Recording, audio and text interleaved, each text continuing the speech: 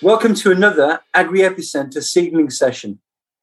These seedling sessions offer an opportunity to all Agri Epicenter members to showcase and share their technology or offering, discuss a current topic, and enthuse and encourage collaboration. Good morning and welcome to another episode of Agri Epi Seedling Sessions. This morning we're speaking to Daniel and Sam at Leighton. So, morning guys. Would you mind just introducing yourselves first and then maybe telling us a little about Leighton and what you do as an organisation? Hi, morning Tom. My name's Dan. I'm one of the partner managers at Leighton.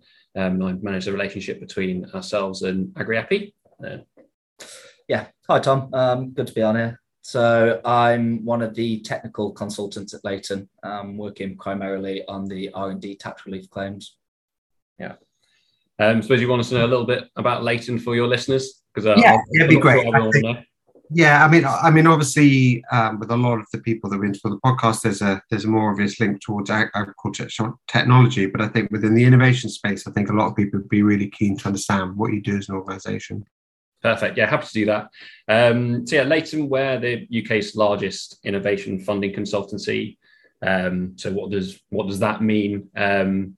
We're a company which helps companies across many sectors gain access to incentives such as the fairly ubiquitous R&D tax credit scheme, capital allowances, patent box, energy, land remediation. But we work quite heavily within agriculture across a number of those incentives. But one of the main ones is R&D tax credits.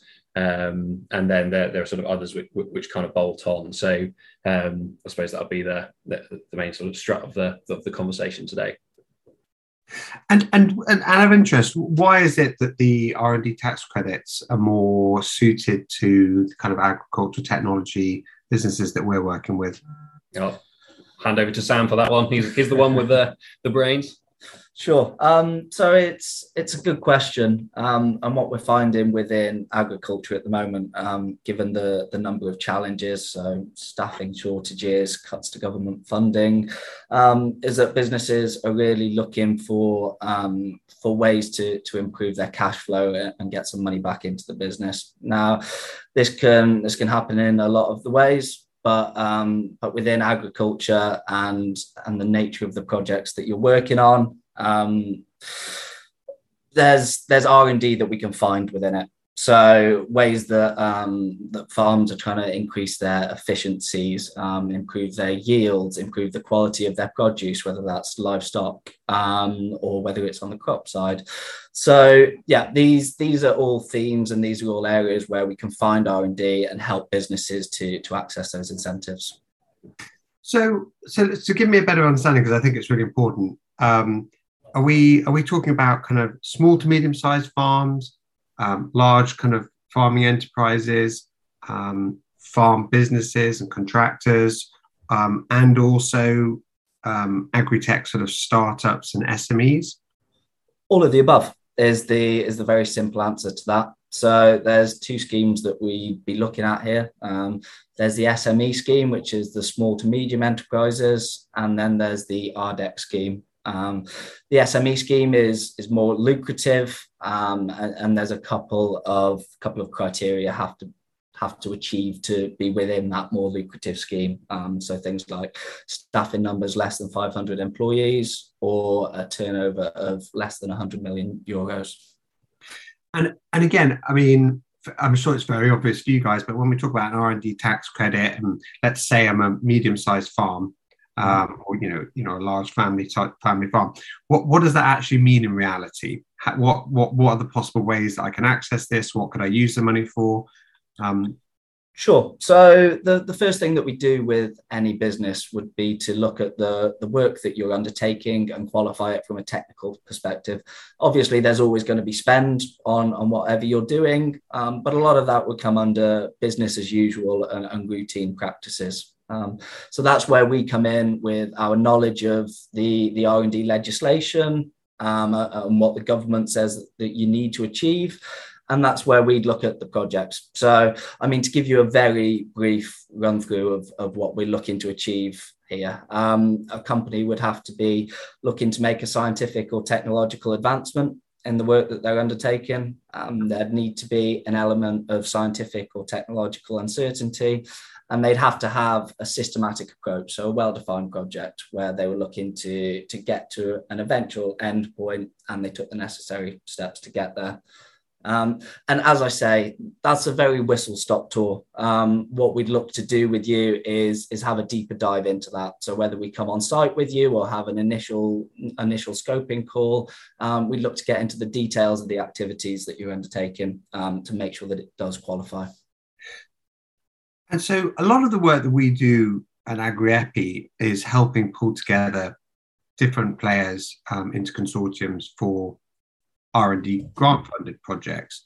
So for anyone who's listening to this that doesn't really understand the difference or might understand grants better, how are these R&D tax credits different, and can they be combined and used alongside grant funding? Yes, yeah, they absolutely can. So yeah, we're very aware that a lot of the listeners will be accessing other government incentives, so some of the grant funding potentially. And that doesn't stop you, it doesn't prohibit you from claiming R&D tax credits. So even if the project that they're getting funded for, if we look to include that within an R&D claim, there's some complex mechanics to it, which we'd have to get into, but it's still claimable under R&D. As long as there's expenditure on a project that meets up to the 3 criteria that I spoke about before, then we can include it within an R&D claim, and there can be a form of tax relief on that. And so what exactly is it? So what exactly do you do at Leighton that helps someone? So if I'm in a position where I think maybe R&D tax credit would be suitable, but I reach out to you, is there a free consultation? And then you sort of work me through the process? How does that work exactly? Yeah, so that's pretty much the steps, to be honest. If we take it from the start of the consultancy journey, so we'd have an initial call, we'd understand the business a bit more, a few things about kind of the financials and the due diligence bits that we'd need to get through. And then we get straight into that tech, so qualifying it, making sure that it adheres to the criteria that we're looking to achieve. Then we go through kind of a scoping process on the technical side to tease out all the details that we need to eventually compile the report that goes off to HMRC. So within that, there's 2 sides. There's the technical assessment, which is in the form of a report with case studies and details of the project. And there's a financial assessment, which is the other half of the claim, which is the stage where we'd look at the projects that we've qualified and assess all of the costs that have gone into those that we can qualify under the scheme.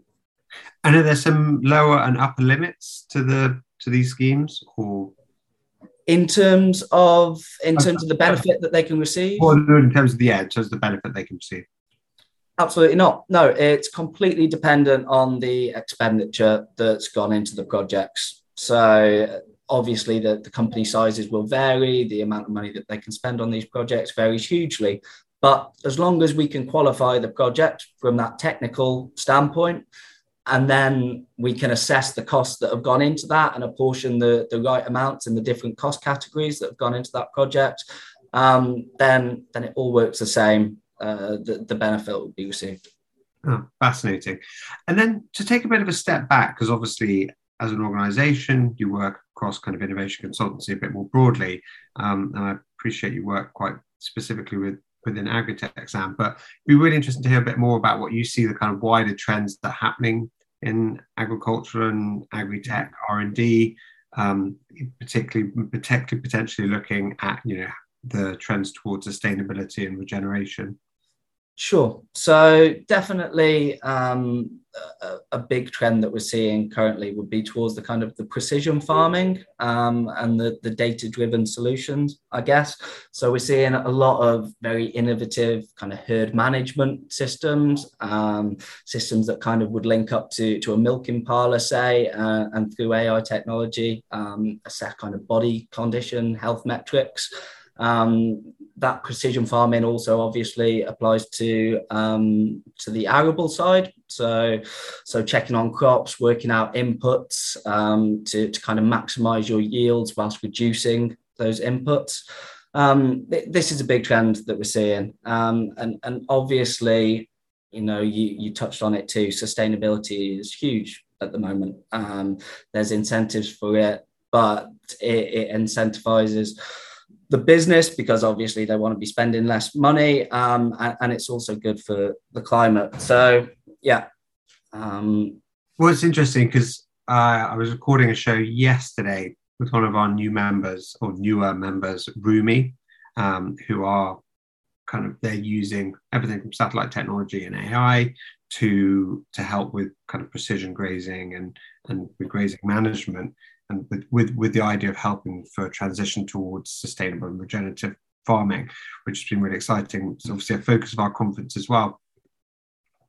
What I'm again trying to understand is, so with technologies like that, is the tax benefit opportunity more for the farmer to trial or to purchase or to use these technologies, as opposed to necessarily for the someone like Rumi or another precision technology company? Where's more of the benefit, or is it for both of them?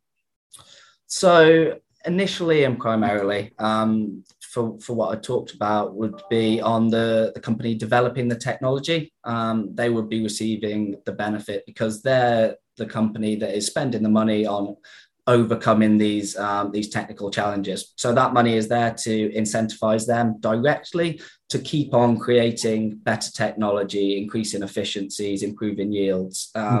That's where their incentive comes in. In terms of the end user, if that technology was already fully developed, and it was just a case of kind of using it as it was designed for, then in terms of R&D, we wouldn't be able to qualify that down the line as one of their research and development projects. But that isn't to say that that they use the technology and it worked first time. They might be using it in a different setting, in a different context. And that's where a consultancy like us really kind of pays dividends, because, we can assess the application of that technology. We can assess whether, it was being used in exactly the context that it was meant to be, or whether there is scope to claim it in R&D because there was that technical uncertainty that I was talking about earlier. Yeah. It's all kind of kind of exciting. Are there any watch outs that people should be aware of? Definitely. And, we've talked about trends within agriculture, but there are trends within the R&D landscape too. What we're seeing is kind of a lot more increased scrutiny on these R&D claims currently. So it isn't the case that you file a claim and it's successful every time. There's inquiries that come into it. HMRC can choose to look into one of these claims in more detail.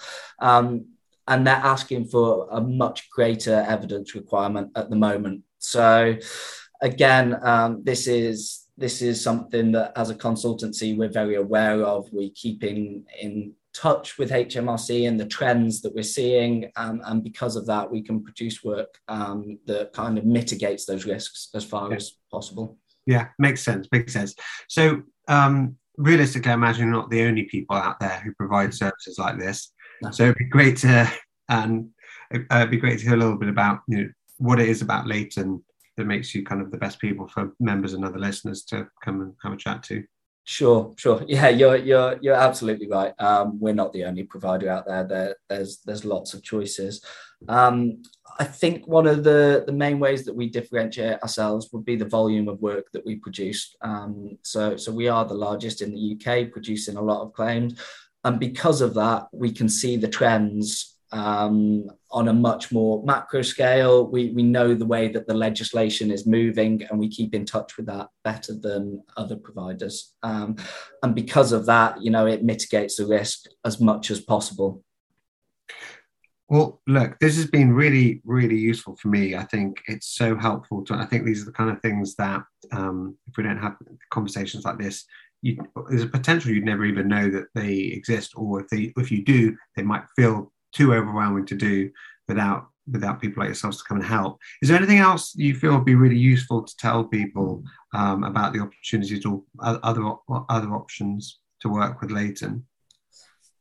Yeah, so it is. It's a diverse product offering that we're trying to provide at the moment. We're moving into other sectors. So I think we mentioned it before, but capital allowances. We're finding that a lot of our clients that were pre-existing and did R&D claims with us are now using our services to help them with capital allowances claims. I think I was listening to one of your earlier podcasts, actually, with a patent lawyer talking about protecting the IP. Yeah. I mean, if any of the listeners have used that service and have now patented products, then there's the patent box scheme, which we can help them access, which we can help them get money back from.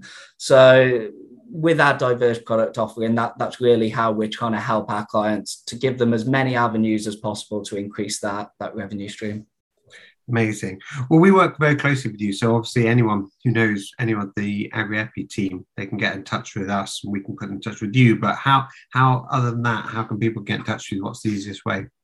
The best way is simply to email us. So email partner@leighton.com. And then one of the team will get back to you. And if there's something there, then we'll help you claim it.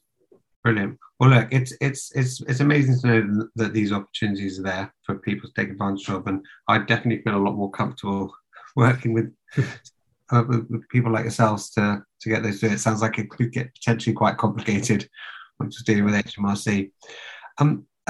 Daniel, Sam, thank you so much for taking half an hour out of your busy day to have a chat with me. And we'll look forward to putting this out. Thank you very much. It's been great. Yeah, absolute pleasure. Thanks again.